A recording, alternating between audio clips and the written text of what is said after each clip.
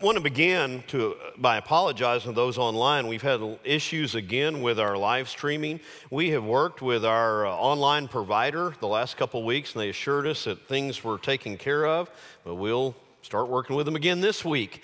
It has been a strange week, obviously. Don't have the full band up here. Matthew did a great job leading us this morning with a small group, even though they weren't able to have rehearsal. I even noticed, I don't get to see the whole congregation, but I did get to see Carrie Monk doing a little Baptist dancing up here. She had that knee going through most of those songs. So, Matthew, I appreciate your leadership and as we worship. I have gotten a little weary of all of the plagues that we have faced. By my count, we have at least finished the first 3 plagues. We're working through COVID. Last summer, we had our cities burned for a couple months, and then now we face Snowvid 2021. I did ask the question, though. It seems like 2020 is kind of an introductory chapter to the decade. And now we're getting into the chapter 1, so I wonder what the rest of the decade is going to be like. Y'all have any idea?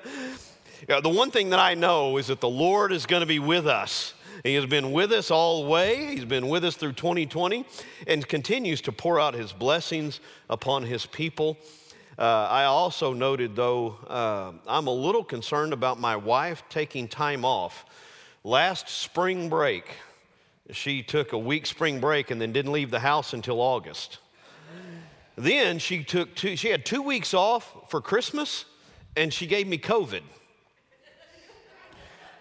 And she had a 4-day weekend lined up in February, stayed home for 10 days.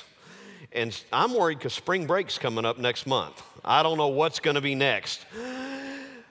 You know, this has been a strange time. But what I have found, as I have found through all of my life, is that God has been faithful. He is trustworthy.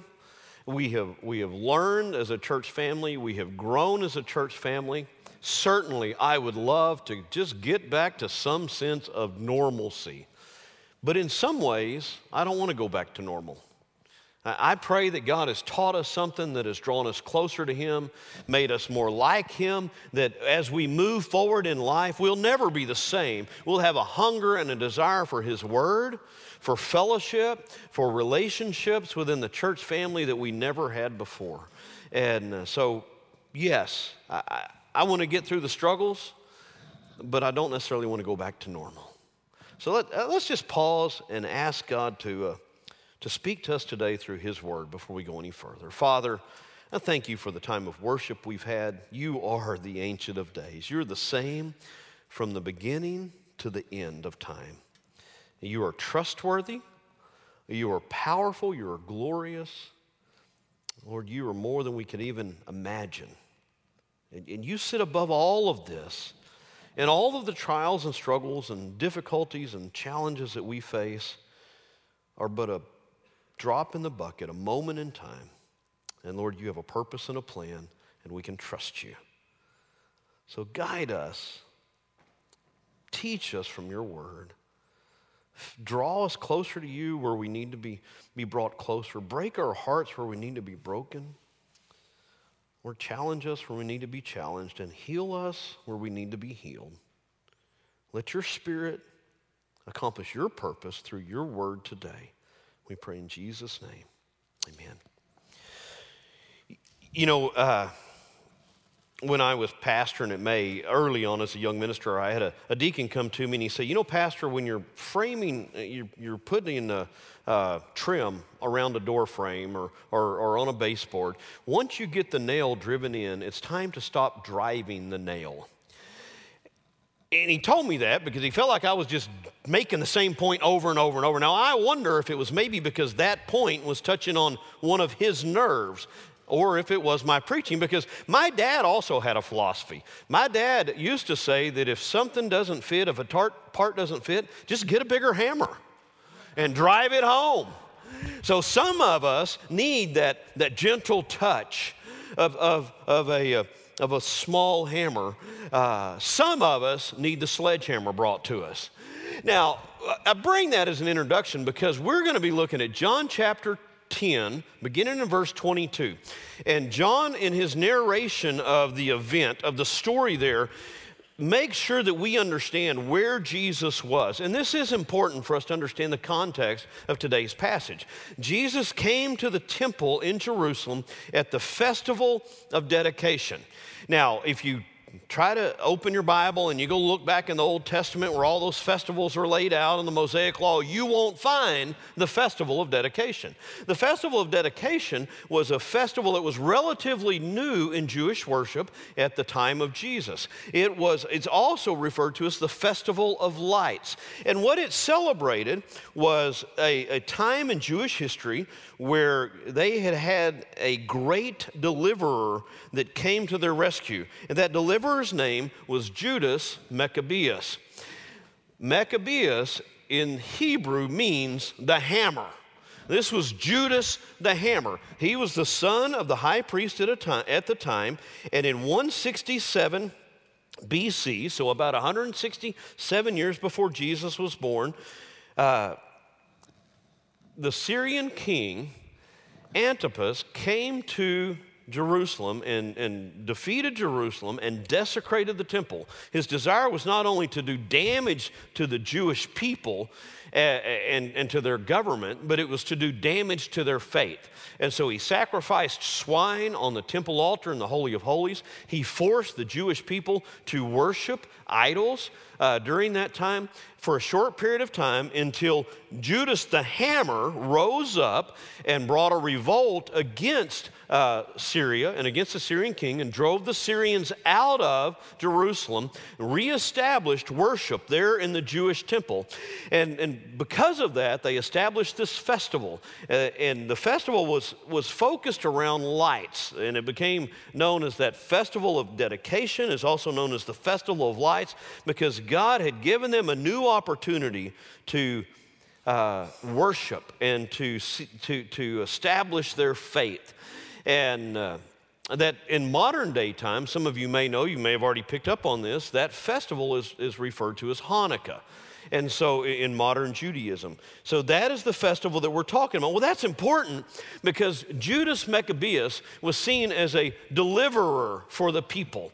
He was seen as a great savior who was able to restore them, restore the temple and to restore their worship and to drive out the enemy. It brought light back into their lives. God shone around them, one of the writers of history says. And so it was a time of great celebration. And Jesus has just finished, if you'll remember, in John chapter 9, had just given sight to the man who was born blind and referred to himself as the light of the world. And so he comes in the very next lesson. He comes here in John chapter 10 at the Festival of Lights to communicate the fact that he is now the light of the world and he is the one who is truly the deliverer. Yes, the hammer, Judas Maccabeus, delivered you from the hand and the oppression of the Syrian government. But Jesus has come to be the great Savior of the world. The Jews even equated at that time, and not so much now, but they had put this deliverance on almost the same level as they did the deliverance from Egypt, that they'd come out of Egypt, and of course Joshua, his name means Savior. Yahweh saves. It's where Jesus' name comes from. It's the Hebrew root of the Greek name, Iesus, and we refer to as Jesus. And so they're looking back to the great deliverers of their time. And Jesus steps on the scene to let them know that he is the one true deliverer. And he has communicated that message in many ways already, and yet they are still confused. And so we're going to see it here.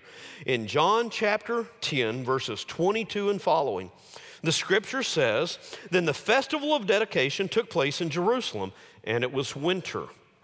Jesus was walking in the temple in Solomon's colonnade. Jews surrounded him and asked, 'How long are you going to keep us in suspense? If you're the Messiah, tell us plainly.'"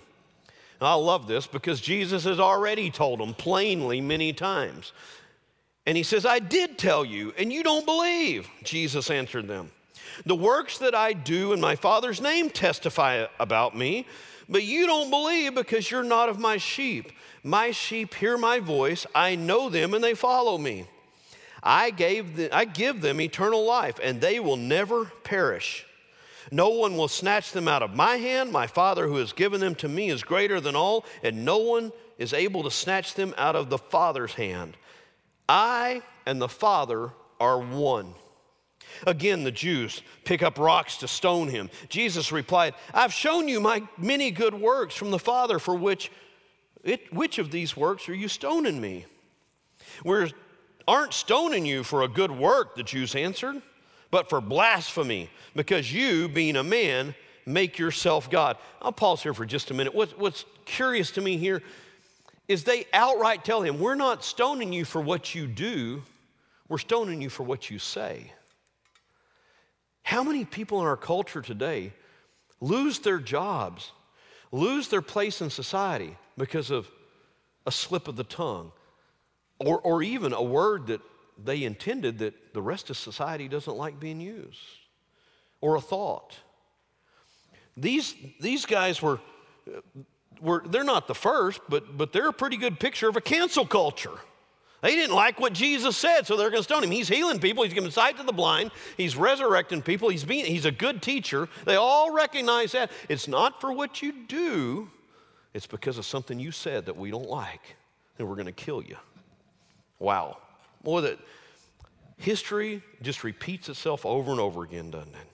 We aren't stoning you for a good work, the Jews answered, but for blasphemy, because you, being a man, make yourself God. Jesus answered them, isn't it written in your law, I said you were gods? If he called those to whom the word of God came gods, and the scripture cannot be broken, do you say you are blaspheming to the one the Father set apart and sent into the world because I said I am the Son of God? If I am not doing my Father's works, don't believe me. But if I am doing them and you don't believe me, believe the works. This way you will know and understand that the Father is in me and I in the Father. Then they were trying to seize him, but he escaped their grasp. So he departed, across the Jordan to the place where John had been baptizing earlier and remained there. Many came to him and said, John never did a sign, but everything John said about this man was true. And many believed in him there. Now, it's a curious story, and the weight of the teaching that I want to focus in on is the first half of this passage, really on what Jesus had to say, his words. But we're going to begin with the issue that the Jews were facing. Because here you had, in particular, Jewish leadership who surrounded him. You see that in verse 24. The Jews surrounded him. It's almost a reminder. John probably has in mind one of the messianic psalms that says, my enemies surrounded me. And so here Jesus comes into the temple, to the outer portion of the temple with the court of the Gentiles, and probably partly to get in out of the wind. It was winter. And so as he comes into the temple, and the Jews just literally surrounded him, and in what the narrator, John, gives us here is kind of a threatening way. And they begin to ask him threatening questions. They weren't asking truly because they wanted to know something, because he had already told them over and over and over. The same group of leadership he had told at the end of John chapter 8. Before Abraham was, I am. And they wanted to stone him then. They knew who he claimed to be. But look at the questions they ask. How long are you going to keep us in suspense? If you're the Messiah, tell us plainly. He's already told them over and over and over again that he was the Messiah. But they didn't want to hear it. See, there's a truism here that is true of them that's also true of us. We hear oftentimes only what we want to hear. Now, I don't know if any of the rest of you husbands have been accused of this, but I've been accused at times of having selective hearing. Now, the truth is that that's just not the reality. I needed hearing aids, and now that I have hearing aids, I hear every word that my wife speaks, and I obey her every wish, right? We say that jokingly, but Jesus says, look, I told you, and you didn't believe. oftentimes our problem is not that we weren't taught clearly, or it wasn't spoken clearly, or that we didn't hear rightly. It was that our hearts were in the wrong place. Sometimes we just don't want to hear what we've been told. We don't want to hear the truth. I saw a friend post on Facebook from a sermon he heard earlier this morning. I thought, man, how perfect. It came from Tony Evans. And essentially, he said something like this. He said, it's not that the truth doesn't set us free. The truth sets us free. It's that we don't like to hear the truth. Our version of truth is not going to set us free. The truth will set us free. But we've got to be willing to hear the truth. And far too often, we don't want to hear the truth. Growing up, maybe even after you grew up, you're young, you get into your young adult years, and you're about to make a decision that you know that your dad would think you're an idiot. Are you going to tell your dad about it? No. I'm not going to ask his opinion because I don't want to hear his opinion. He's going to tell me what I don't want to hear, right? Just this week, Susan and I have been working on a little project the last couple weeks. We might, over the next month or so, purchase or upgrade my truck, trade my truck in and buy another one, either a little bit newer one or a new one. And one of the reasons for that we've talked about as I graduate is kind of my incentive and gift for finishing up this doctoral program. And Susan's, she's really wanted me to do it even more than I have. I like my truck, but man, those new ones do have some cool things on them, you know. So anyway, Bob, one of the things that you have to do is I've got to trade in my truck. So some of you have been through this process. You need to know what your trade-in's worth, but you really don't want to know. So if you do it online, you put the year in there and you put the make and the model and you put the stuff on, and then they start asking questions. Is it in good? Is it in fair, good, great, or excellent shape? Well, you know, certainly, you know, I don't really want to know the truth. And so I want to fudge a little bit on there, but I also recognize that if I'm not completely honest with all of the scratches and all of the issues, then when I take it to the dealership, they're going to tell me the truth, aren't they? Whether I want to know it or not, they're going to tell me the truth. Oftentimes, we just don't want to hear it. And so we, like these Jewish leaders, listen to this. The Lord put this on my heart. Sometimes we often refuse to hear what we don't want to be true. Sometimes we refuse to hear what we don't want to be true. It's true. We know it's true. We just don't want to believe it. One of the most difficult and challenging or tear-filled examples of that, I've seen this flesh out several times as a pastor and as a chaplain. It's when I'm called on to go knock on someone's door and let them know that a loved one has passed away. There's been several times where when they saw the chaplain shirt or they saw it was their pastor and they knew that someone had been sick in the hospital or somebody had been in a bad accident, as soon as they saw my face, they said, no, it can't be. It can't be. You've probably had that experience in ministry, Kirby. Because though we know something is probably the truth, oftentimes we just don't want to hear it. And see, we're the same way about our sin too, aren't we? We know that there's things that God says are sin. We know that there's things that are destructive to our soul, destructive to our spirit. We know there's things that are destructive to our families, but we don't want to hear it. We'd rather rationalize away our sin than face our sin and confess our sin and be forgiven of our sin and be healed from our sin because we don't want to face the truth. We would rather say, no, it's not sin than address the sin in our life. We'd rather try to come up with some kind of excuse or in some way talk our way out of it than to face the reality of what God's word says. So Jesus had told them time and again, I am the Messiah. I am God. The Father and I are one. He had told them time and again, and we see it in the Gospel of John. It's a theme in the Gospel of John. And they come out and they say, well, when are you going to tell us plainly? Well, part of it was just because they wanted a reason. They wanted to have his statement down on record so that they could use it against him. But I think the greater part of it was they just didn't want to believe. Because if Jesus was who he said he was, then their lives would have to change. If Jesus is who he says he is, then you have to recognize that he is Lord and submit your life to him. See, you cannot get away with saying that Jesus is a good teacher or Jesus was a good person of history, but he's not God. You can't. Because if Jesus was a good teacher and then he says, I'm God, and he's lying, he's not a good teacher. You cannot make that argument that Jesus was just a good person or a good teacher or a good prophet, because he so clearly claims to be God that unless you recognize that he is Lord, then he is a liar. And Scripture is not true.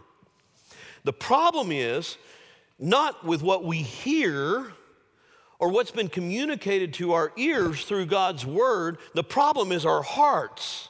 They did not want to believe that Jesus was Lord. And so they refused to believe the truth, even though they knew it had to be true because of what they had seen. They had just seen him, as the blind man argued. Has anybody ever even heard of someone who was born blind who received his sight? No one's ever even heard of that. How can he not be from God? And yet they refused to see it because they didn't want to see it. Jesus came to deliver us from our sin. But until we recognize and confess our sin, we cannot be delivered. In fact, that's the next part of his teaching here. He said, listen, the works that I do in my Father's name testify about me, but you don't believe because you're not of my sheep. There's a couple things he tells us here about his sheep. First of all, he calls his sheep. The Spirit of God is calling out to you and calling you into his fold. He calls to his sheep. I remember as a 12-year-old boy, the Spirit of God began to speak to my heart and draw me into a relationship with him. I recognized that I had sinned, that I was a sinner, and that I needed salvation. And the Spirit of God began to call to my heart. It didn't start with me. It didn't start because I was a good boy. That's for sure. You don't have to talk to very many people that knew me as a kid to know that I was a mess. My hope began when God began to call me. My hope originated with God, not inside of me. But he began to call me, and God calls out to his sheep, and his sheep believe and follow him. His sheep put their faith in what he says and who he is, and they follow him. And then Jesus says, those who he calls, they believe and follow him, he gives eternal life. The flip side of this is those who are not his sheep will not respond to his call. They do not believe in him, and they will not follow him. Those who refuse to believe and those who refuse to follow will not receive eternal life. Eternal life is reserved for those whom Jesus calls. They hear his voice, they respond to him, and they follow him. It didn't originate with you, but we have a responsibility to believe that Jesus is who he says he is, to put our faith and our hope and our trust in him and follow him as Lord. And there's one more bit of good news here for the sheep. Jesus says, those who follow me will never perish. No one can snatch them out of my hand, and I'm in the Father's hand, and no one can snatch them out of my Father's hand. Now, I know that there's a variant of beliefs throughout Christendom, throughout Christian denominations, even evangelical Christian denominations, And part of the concern with this truth here, that those who are truly God's children, once they are born again, once they become a child of God, once they become a sheep in his fold, can never, ever, ever lose their salvation. And one of the concerns with that is, and human logic is, well, if that's the truth, if you're once saved, always saved, if you can never lose your salvation, then what's the incentive to walking as a disciple of Christ? Why not just go out and do whatever you want to do? Well, there's lots of incentive. We don't have time to get into all of the arguments from Scripture about this doctrine. But one of the most important ones Paul addresses, he said, God didn't save you from sin so that you could go out and ruin your life. God saved you from sin so that you could walk in a relationship with him and be delivered from the destructive nature of sin. Sin will destroy you. It'll destroy you spiritually. It'll destroy your family. It'll destroy your marriage. It'll destroy your relationship with your children. It'll destroy your job. It can destroy your health. Sin will ultimately and utterly destroy you. You don't have to look very far around our culture to see the impact and the effects of sin. He did not save us from our sin so that we could wallow in sin. Those who are born again believers in Jesus Christ will turn from their sin and walk toward him. Second, and this is just as important, is there's an incentive in the fact that the very Son of God, who from eternity past was seated on the throne of heaven, stepped into this world to take on human flesh, to suffer and die and shed his blood that I might have eternal life. And if I truly put my faith and trust in him and truly believe that Jesus is who he says he is, then there's a sense of gratitude that wells up in me, and I desire to follow him. I desire to give my life for him, to live my life for him, just as he gave up his life for me.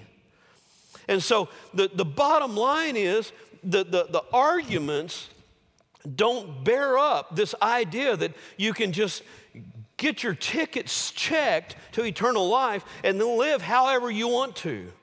That's not the truth of Scripture, and that's not what one of Jesus' sheep looks like. If you take that approach and you say, well, I'm going to go forward, I'm going to get baptized so I can live like I want to, or I'm going to go to confession on Sunday so that I can live like I want to the rest of the week. If that's your modus operandi, that's how you're going about life, I'm going to suggest that you're not one of his sheep. You're not following him. You never were, never are, and so certainly you're not saved and you're not secure.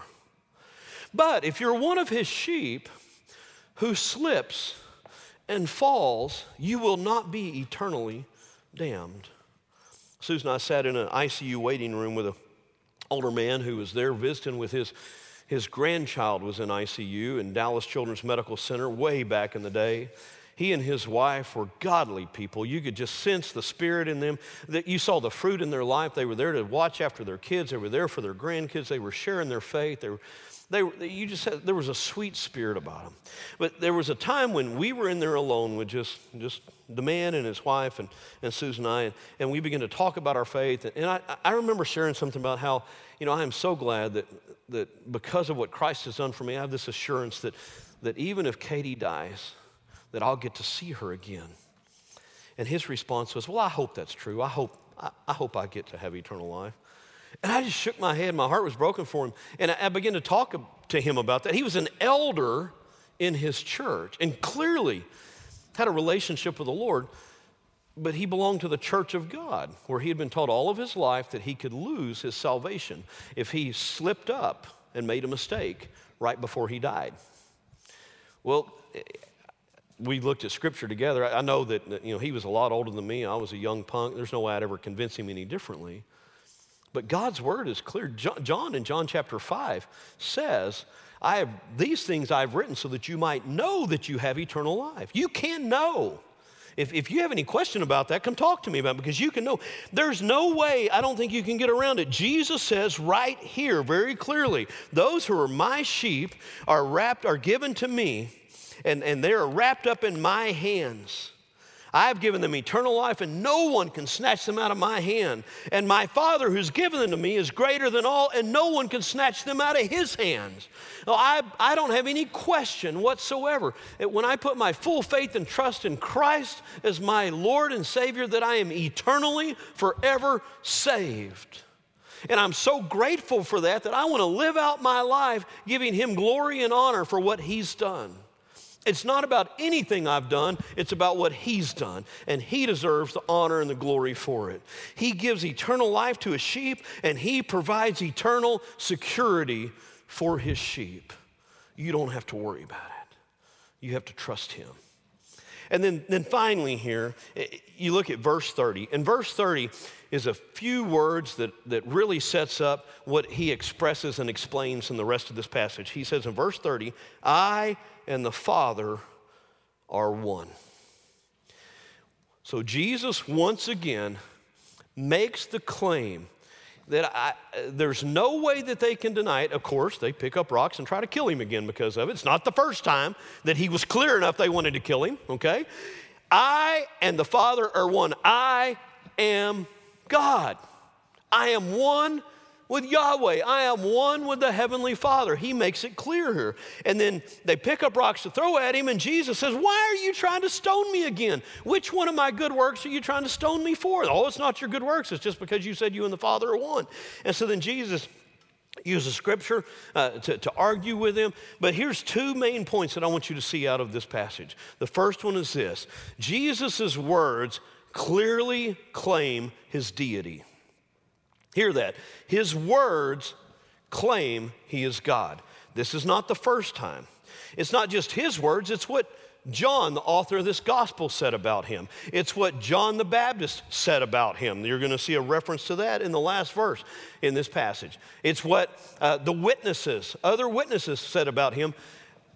The words that Jesus declared claim that he is God. That's why you cannot say, well, he's just a good teacher, or he's just a prophet, or he's a man from God. Because if he was any of those things and he wasn't fully God, he's a liar.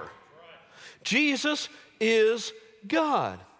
I've had visitors from what I would consider a cult who claim to be Christians many times come to my door and they want to talk to me about how Jesus he's just a God, and we can be a God like he is, and we can have our own planet that we can rule over, and they'll open up to their version of the Gospel of John, and they'll want to study with me, and right up until I want to sit down and open the Greek with them and look at the Greek and start asking them questions like this. So what did Jesus mean when he said, before Abraham was, I am? Because Jesus' words, his own words throughout the Gospel of John, make it clear that he is God. It's not just his words, though. And Jesus is saying, this may be more important for you skeptics out there. My works also declare that I am God. If you don't believe what I say, look at what I'm doing. And tell me how any of these works could not point to the fact that I am God, that I'm from the Father. A blind man who had been blind from birth receives sight. A man who had been lame from birth, laying at the sheep gate, gets up and walks. And the very next story after this, one of my favorite of all in the Gospel of John, Jesus waits until his friend Lazarus is cold dead, wrapped up in mummy's cloths, laid in the tomb, been dead 4 days, until his sister says, we can't open the grave, he's going to stink.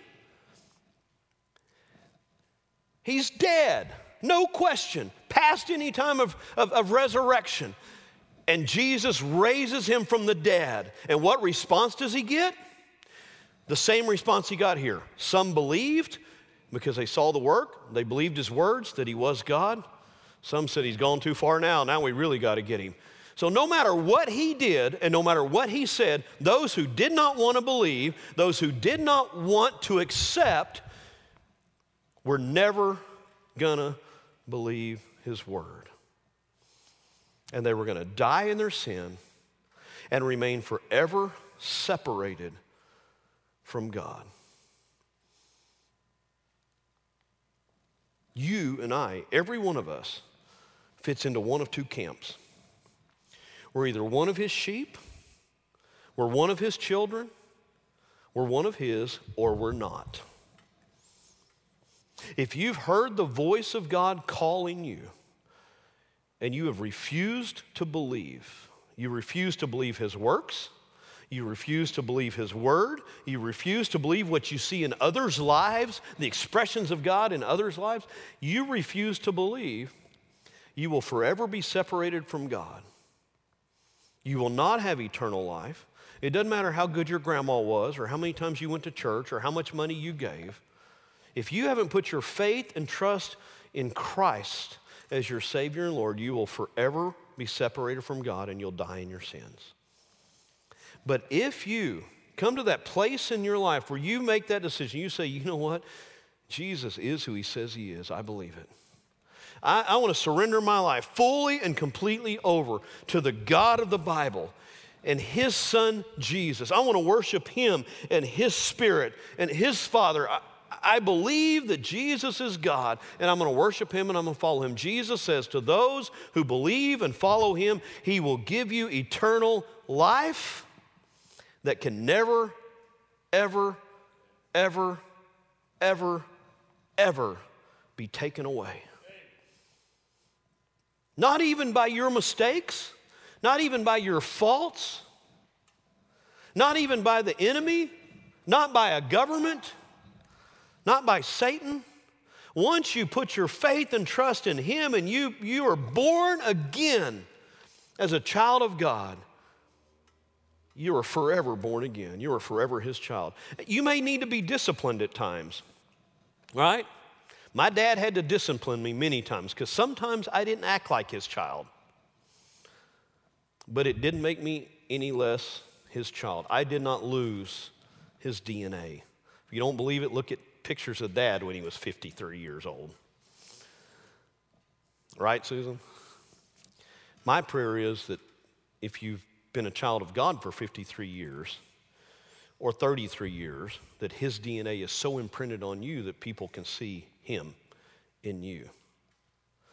Nevertheless, if you are born of God, you're one of his children, you're his for eternity, and you have eternal life. If you aren't sure about that, you're like the elder from the Church of God that I met years ago. If you're even unsure, please come sit down and talk to me as your pastor. Get a hold of Kevin. If you know that you're not a child of God and you've been running from God or you've been avoiding him because you know it's true and you just don't want to hear it, I plead with you to submit to the truth. It will never do you any good to run from the truth and to base your life on the lies.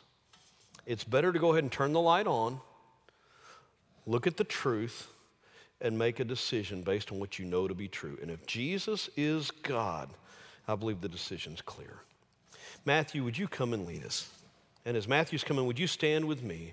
If God is calling you to put your faith in him, to put your trust in him, maybe you've never followed through with baptism. You feel God calling you to become a part of this church family. Whatever decision God's calling you to, if you feel the Spirit of God, you know the shepherd's calling you as one of his sheep. My prayer is that you would respond today. Father, let your Spirit move during these moments as we close out this service. And as your Spirit moves, draw us to you that we might respond in faith, in belief, to who you are, to the truth. We pray in Jesus' name.